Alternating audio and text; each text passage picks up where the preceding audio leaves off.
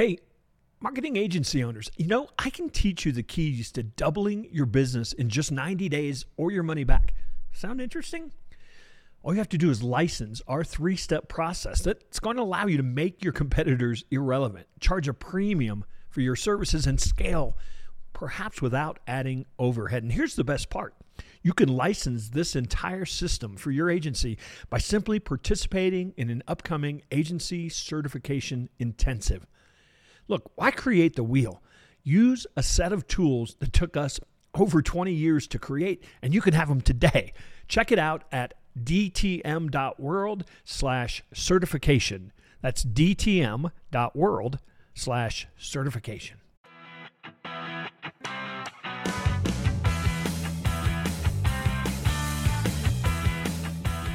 Hello and welcome to another episode of the Duct Tape Marketing Podcast. This is John Jantsch, and my guest today is Carol Roth. She is a recovering investment banker, entrepreneur, speaker, economic, business, and financial commentator, content developer, and a New York Times best-selling author. And we're going to talk about her latest book, which is also a New York Times bestseller, called You Will Own Nothing, Your War with a New Financial World Order. So, Carol, welcome to the show.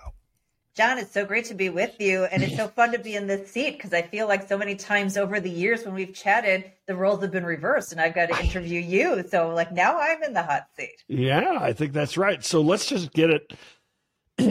This little tiny financial world order topic that you tackled. What lit your fire?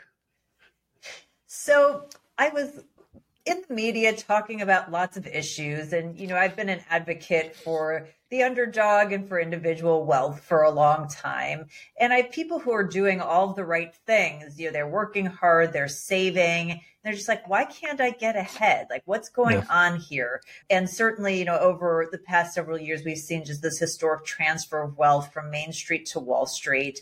We're dealing with the debasement of the currency and all the impacts of that. And then all of these other wild topics are coming up. Things like ESG and social credit and central bank digital currencies. And then Wall Street's coming in to compete with you for a home, and kids are going to college but not getting returns. And so all the people are like, what's going on? What's going on? And I'm like, I don't know.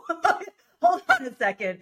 And it just kind of hit me one day that two things. One, that they all fell under this meme that had made its way around social media called You Will Own Nothing. And I felt like that was a crazy tie that set the stage. But in terms of You Will Own Nothing, there's something that goes on through history that I think that is really central to the book. And that's the shifting of the global financial order.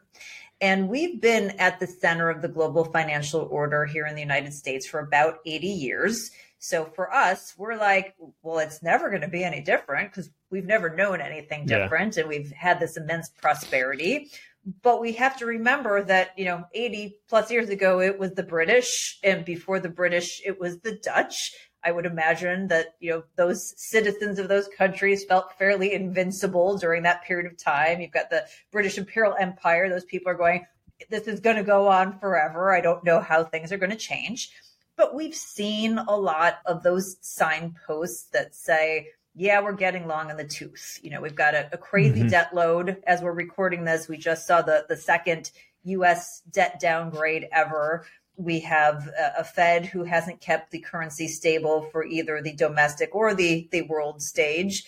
We've seen the weaponization of the U.S. dollar, particularly against Russia as we invaded Ukraine, as they invaded Ukraine, and we froze their access to reserves. So we're getting all these signposts that say, there are a lot of folks who aren't real happy with the U.S. being the leading superpower. And when that happens, and you're wealthy and you're well connected and you go, oh, things are shifting and changing. And I see this has happened throughout history. You go, well, I just hope this is going to work out for me. Or you go, oh no, we better figure out a way so that we hold on to our wealth and power when this all shifts and, let the chips fall where they may with everyone else. So I think that's kind of the underlying foundational thesis of where the concepts of the book all kind of get tied together. And by the way, it's not conspiratorial. I know everyone likes to say this is like a giant conspiracy theory. You can go on the White House's website right now, find President Biden's speech to the Business Roundtable, March 21st of 2022. And he talks about exactly this, that the change, every 3 or 4 generations. And he says there is going to be a new world order out there that's very easy to Google. So my hope was to take these things that kind of get tinfoil headed, so to speak, and then bring them together with lots of resources and lots of citations in a way that help people make sense of what's been happening and then give them a plan to fight back. So you spend a lot of time in the book, unpacking all these things that are happening. Yeah. Is your intent in the book then that people create their own plan, or is it just, hey, this guy's falling and you better duck? Well, I'm a planner and I'm a fighter. So, that's in the subtitle, your plan to fight back against this new financial world order is that I think that you can't come up with a relevant plan unless you know what's coming at you. And so you have to empower yourself with the knowledge because, the stakes that might be changing for something like the levels of debt and internal promises of the U.S. government are going to be very different than, say, if we go to a central bank digital currency. So I think it's important for us to understand these things. There's also a ton of misinformation out there. Mm-hmm. And so a lot of times things get poo-pooed because people understand like half of it and then have made up another half of it that doesn't exist. And so the entire scenario gets thrown out the window instead of focusing on that part that really is true and is at issue. So the intention is, 10 chapters of telling you, here are all the different things that are coming. And then 1 chapter of, here's what you can do now that you know all of this. Okay, so let's unpack. You threw out some buzzwords, some terminology. Let's unpack a few of those. Let's just start with social credit. What is it and how does it play into this? So social credit is sort of a spectrum from cancel culture to what I would call informal social credit to what you have in China, which is a very formalized social credit system. So maybe the easiest way to understand it is to start with China. There was a video making the rounds on social media over the past few weeks where, all of a sudden someone got a call on their cell phone and a warning message started blaring. And it said, the person who's calling you owes lots of debt and they have a bad social credit score. And we would like for you, if you answer this phone call, to please tell them to pay off their debts. That's one of many examples of what social credit is in China. It is a formalized system, although not quite as formalized as some people think, but you kind of on a jurisdiction by jurisdiction basis with letter grades or number grades that basically say, are you doing the things the government wants you to do and deems as appropriate, or are you not doing those things?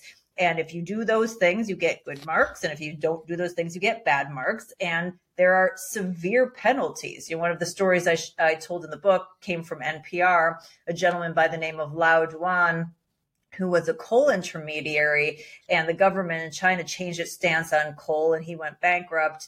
And, they took away his ability to travel. And the most Orwellian thing was they put his picture up on a billboard and it said, here's this person, here's their unique name and number, and they're not a trustworthy person. So you take that and you go, okay, well, that's, the CCP. And you kind of take what social credit is trying to do. And of course, my book is coming at this from an economic lens. So, outside of other things like freedom of speech and censorship, it attacks your social standing.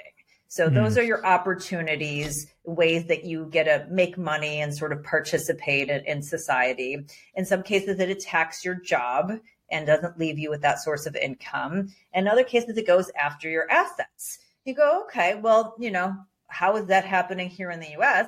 Well, it's happening very much in the U.S. If you think about around COVID, regardless of where you stand on COVID, I'm not here to try to change anybody's mind. I'm just telling you the reality of the situation. That, they were telling people not to show up for Thanksgiving and for Christmas. They were saying if you didn't have a vaccine that you couldn't, go into a restaurant, once those opened by mandate and participate in society. If you weren't wearing a mask at Trader Joe's, someone took a picture of you and ridiculed you on social media, right. Maybe called your boss. These were all things meant to go after your social standing. Then we had a mandate that came out that actually took people's jobs away. People who had been deemed heroes and who worked through the crux of the pandemic while their people stayed home. Those people, whether they were nurses or military or policemen or firemen, they ended up losing their jobs by mandate, and the mandates coerced big businesses. Even if they weren't by mandate, they didn't want to run afoul and get in trouble of making some people not be able to go to their job. And then we saw businesses actually shut down. So your assets were taken. If you are our neighbors to the north and you were a trucker who participated in the Freedom Convoy, you had your bank accounts frozen. And so, we see these kinds of things. We certainly saw it during COVID, but we're seeing it happen on an ongoing basis. If you say the wrong thing on social media or you act out in public, people are going after your financial standing. We saw with the Twitter files and information coming out of Facebook that the government's actually coordinating on some of these cases. So you may not have that official number system yet, but you certainly do have if you're doing the right things or the wrong things, whoever gets to decide what those might be, that you're finding, what's happening with you and then your financial opportunities gone after. And, you can go down the road. Dave Chappelle, Joe Rogan, didn't work for them because they were super powerful, but a whole bunch of people where it did work. Hey, marketing agency owners, I can teach you the keys to doubling your business in just 90 days or your money back. Sound interesting? All you have to do is license our 3-step process that's going to allow you to make your competitors irrelevant, charge a premium for your services, and scale, perhaps without adding overhead. And here's the best part. You can license this entire system for your agency by simply participating in an upcoming agency certification intensive. Look, why create the wheel? Use a set of tools that took us over 20 years to create, and you can have them today. Check it out at dtm.world/certification. That's dtm.world/certification. So if I'm sitting here thinking, my 401k is fine, my financial advisor says I got enough money to retire. How do I draw back and look at the macro picture? Like, does the dollar, destabilization, how do I look at that macro picture? Do you see what I'm getting at? Because I think most people just look at their, how's this impacting me? Right. So I think there are two things, and they sort of stand at odds with each other. One is there is this anti-ownership movement, the you'll own nothing and you'll be happy. Wall Street's competing with you for a house, and they want you to think it's for your convenience. You're getting these articles of, you don't need to have a car, let us just, enhance your transportation or take Uber. We'll share things and that'll just work out for you. And I think that people need to understand that ownership is what drives wealth creation. That if you don't have assets that have the opportunity to appreciate and value, or at least retain their value, you don't have wealth. Or pass down generationally. Yeah. Pass down generationally. If something like the house is the biggest financial asset on households' balance sheets from a dollar value basis. So this is how middle-class families retain wealth and pass them on. So if you go away from that ownership, you don't have that wealth creation opportunity. But then going back to what we just talked about with social credit, you also have all these other people that you're beholden to. If you own your own house, you can pretty much do what you want in your own house. Maybe there's an HOA or whatnot. But if there is a corporate owner who is now in tight with the government, they don't want you to have a firearm. They want, gas stoves to be banned. They want, whatever it is, they have control of that. And I'm really worried you say something bad on social media, you get kicked out of your home. So that sounds super, convenient and YOLO and I'm going to go live my life carefree. But I think people are really forgetting about the implications of that. So that's one piece. The second is that we are on this insane trajectory, and that will have implications in terms of the US's global financial standing. What I don't know is duration and catalysts. if I knew this, if I could tell you exactly how long this was going to take and what the catalyst was going to be, John, I would be on a super yacht in the Mediterranean and not having this lovely discussion with you. So, it's easy to look back in history and go, oh, over this, 50-year period, this happened. And over thousands of years, 50 years is a pretty small little, enclave. For us living through it, 50 years is a huge chunk of our lifetimes, right? So we have a different perspective. So I think it's an awareness that there could be long-term inflation that eats into the purchasing power of what you have. That tends to benefit, again, as we've seen over the last 15 years, asset holders, and it tends to hurt people who are savers and retirees and people who are just trying to get by. So in that case, it really lines up with the notion of ownership. But I think we also just have to have an awareness, too, that things could get crazier. And you just have to be prepared for that. I use in the book, I nod to Saturday Night Live, this wonderful skit that was done with Dan Aykroyd pretending to be Jimmy Carter. And he was like, wouldn't you like to have a $500,000 car and wear a $75,000 suit? Everybody could be a millionaire. You're joking that, people don't understand the difference between a top line number and purchasing power. And I think that's just one of the things that people have to get their head wrapped around, because if certain things happen in terms of the global financial order, it could impact the dollar standing, and that could have implications on, whether it's your 401k or whatever else, which is why I think it's important to diversify, which, by the way, John, is financial advice I would give people under any circumstances. But I think looking at it through this lens, gives it a sort of a different vibe and a different sense of urgency. All right. So we don't have time to cover all of this today. I'm not even going to throw climate change in at you, but let's talk about, and this is a topic that really, I'm passive. My kids are all out of college. Fortunately, they didn't have to take on debt, but there are a heck of a lot of people that are coming out of college today going, I've got $300,000 worth of debt, and I'm not really even sure I want to do what I trained, to do in college. How do we fix that one? All right. So I'm going to talk about how we fix it going forward before we even try to address the people who are currently, in the situation. But the government is the largest predatory lender in the country. And what they have done is they've taken minors and, 18-year-olds, and they've saddled them with 5 and 6 figures worth of debt at a time when they don't really have the financial, wherewithal and the understanding to understand what they're signing up for, to make those decisions about things like return on investment, which is unfortunate given the fact that we fund the education system, but it's just not a piece of that. And they really have transferred this wealth from young people to colleges and their administrators. I mean, the cost of college has exceeded the GDP and wage growth by a factor of 5 and 8 times. And I always forget which one is which, but one of them is 5 times, one of them 8 times. They're both big. It's exponential. It's horrendous.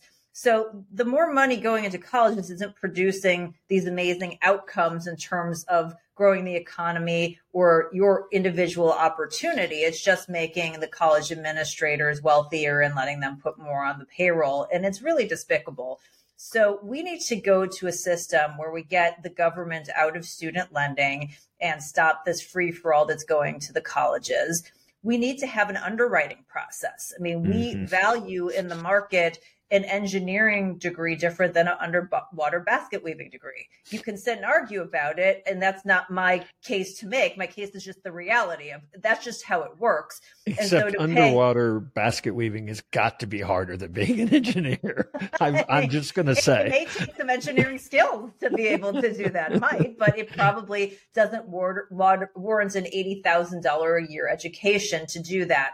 Yep. So we need to get up to a point where there's a bankruptcy process, there's an underwriting process, and the colleges have some skin in the games to realign these forces so that the college is serving the purpose that everybody seems to think that it is, but that it actually isn't. So that entire thing, and I just don't understand from any party why we don't have more people standing up and saying, your young people are getting ripped off and we're transferring money and making colleges wealthy. We have to stop that. Like, that seems to me like a universal winning stance. Yeah. And it's despicable. And so what's happening is that even though young people are coming out of school and they're making more than the Gen X's or boomers before them, even on an inflation adjusted basis, their balance sheets are so wrecked by this debt that they just can't get ahead of themselves. And so, on top of all of the assets being inflated, they just, can barely get themselves out of debt to be able to go through their lives on a normal basis. So that's something that really everybody should be focused on, because we want young people to be able to participate in the American dream. And if we have this highly educated population that has degrees that don't have the value that they're supposed to derive, something really needs to change. We didn't even touch on so many of the items that are tied together so you're going to have to get the book if you want to find, hopefully Carol scared the crap out of everybody. And now you have to buy the book so that you can get the solution as well. Carol, you want to invite people to connect with you? Obviously the book is available anywhere books are sold. Yes, books are available anywhere books are sold. And buy a hard copy, start walking the walk here and own physical things. Connecting with me, I am mostly on Twitter at Carol J.S. Roth, but you can find me, hanging out on LinkedIn from time to time, or that Instagram place or whatnot. And I can't believe John so quickly. As I knew it would. I do a lot of these interviews, and obviously some authors pose suggested questions. You had, I think it came out at about 8 pages of suggested questions. So, clearly we touched on the surface of what's involved in this. Can I leave you guys with a marketing thing, since this is a marketing podcast? Yes, do it. Okay. So I had somebody who was quoted in the book. His name was Andrew Egan, and he's an estate planning attorney.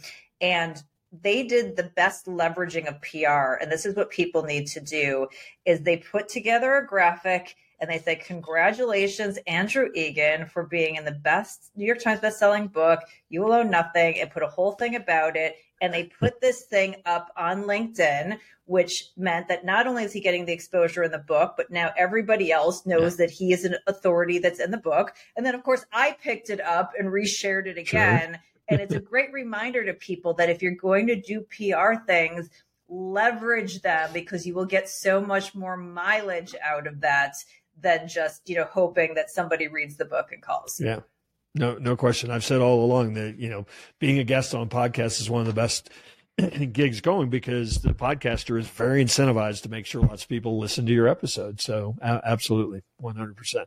Well, Carol, It was great catching up with you. I appreciate you taking a few moments to join us, and hopefully we'll run into you again soon, one of these days out there on the road. Always a pleasure. Hey, and one final thing before you go. You know how I talk about marketing strategy before tactics. Well, sometimes it can be hard to understand where you stand in that, what needs to be done with regard to creating a marketing strategy. So we created a free tool for you. It's called the Marketing Strategy Assessment. You can find it at marketingassessment.co, not .com, .co. Check out our free marketing assessment and learn where you are with your strategy today. That's just marketingassessment.co. I'd love to chat with you about the results that you get.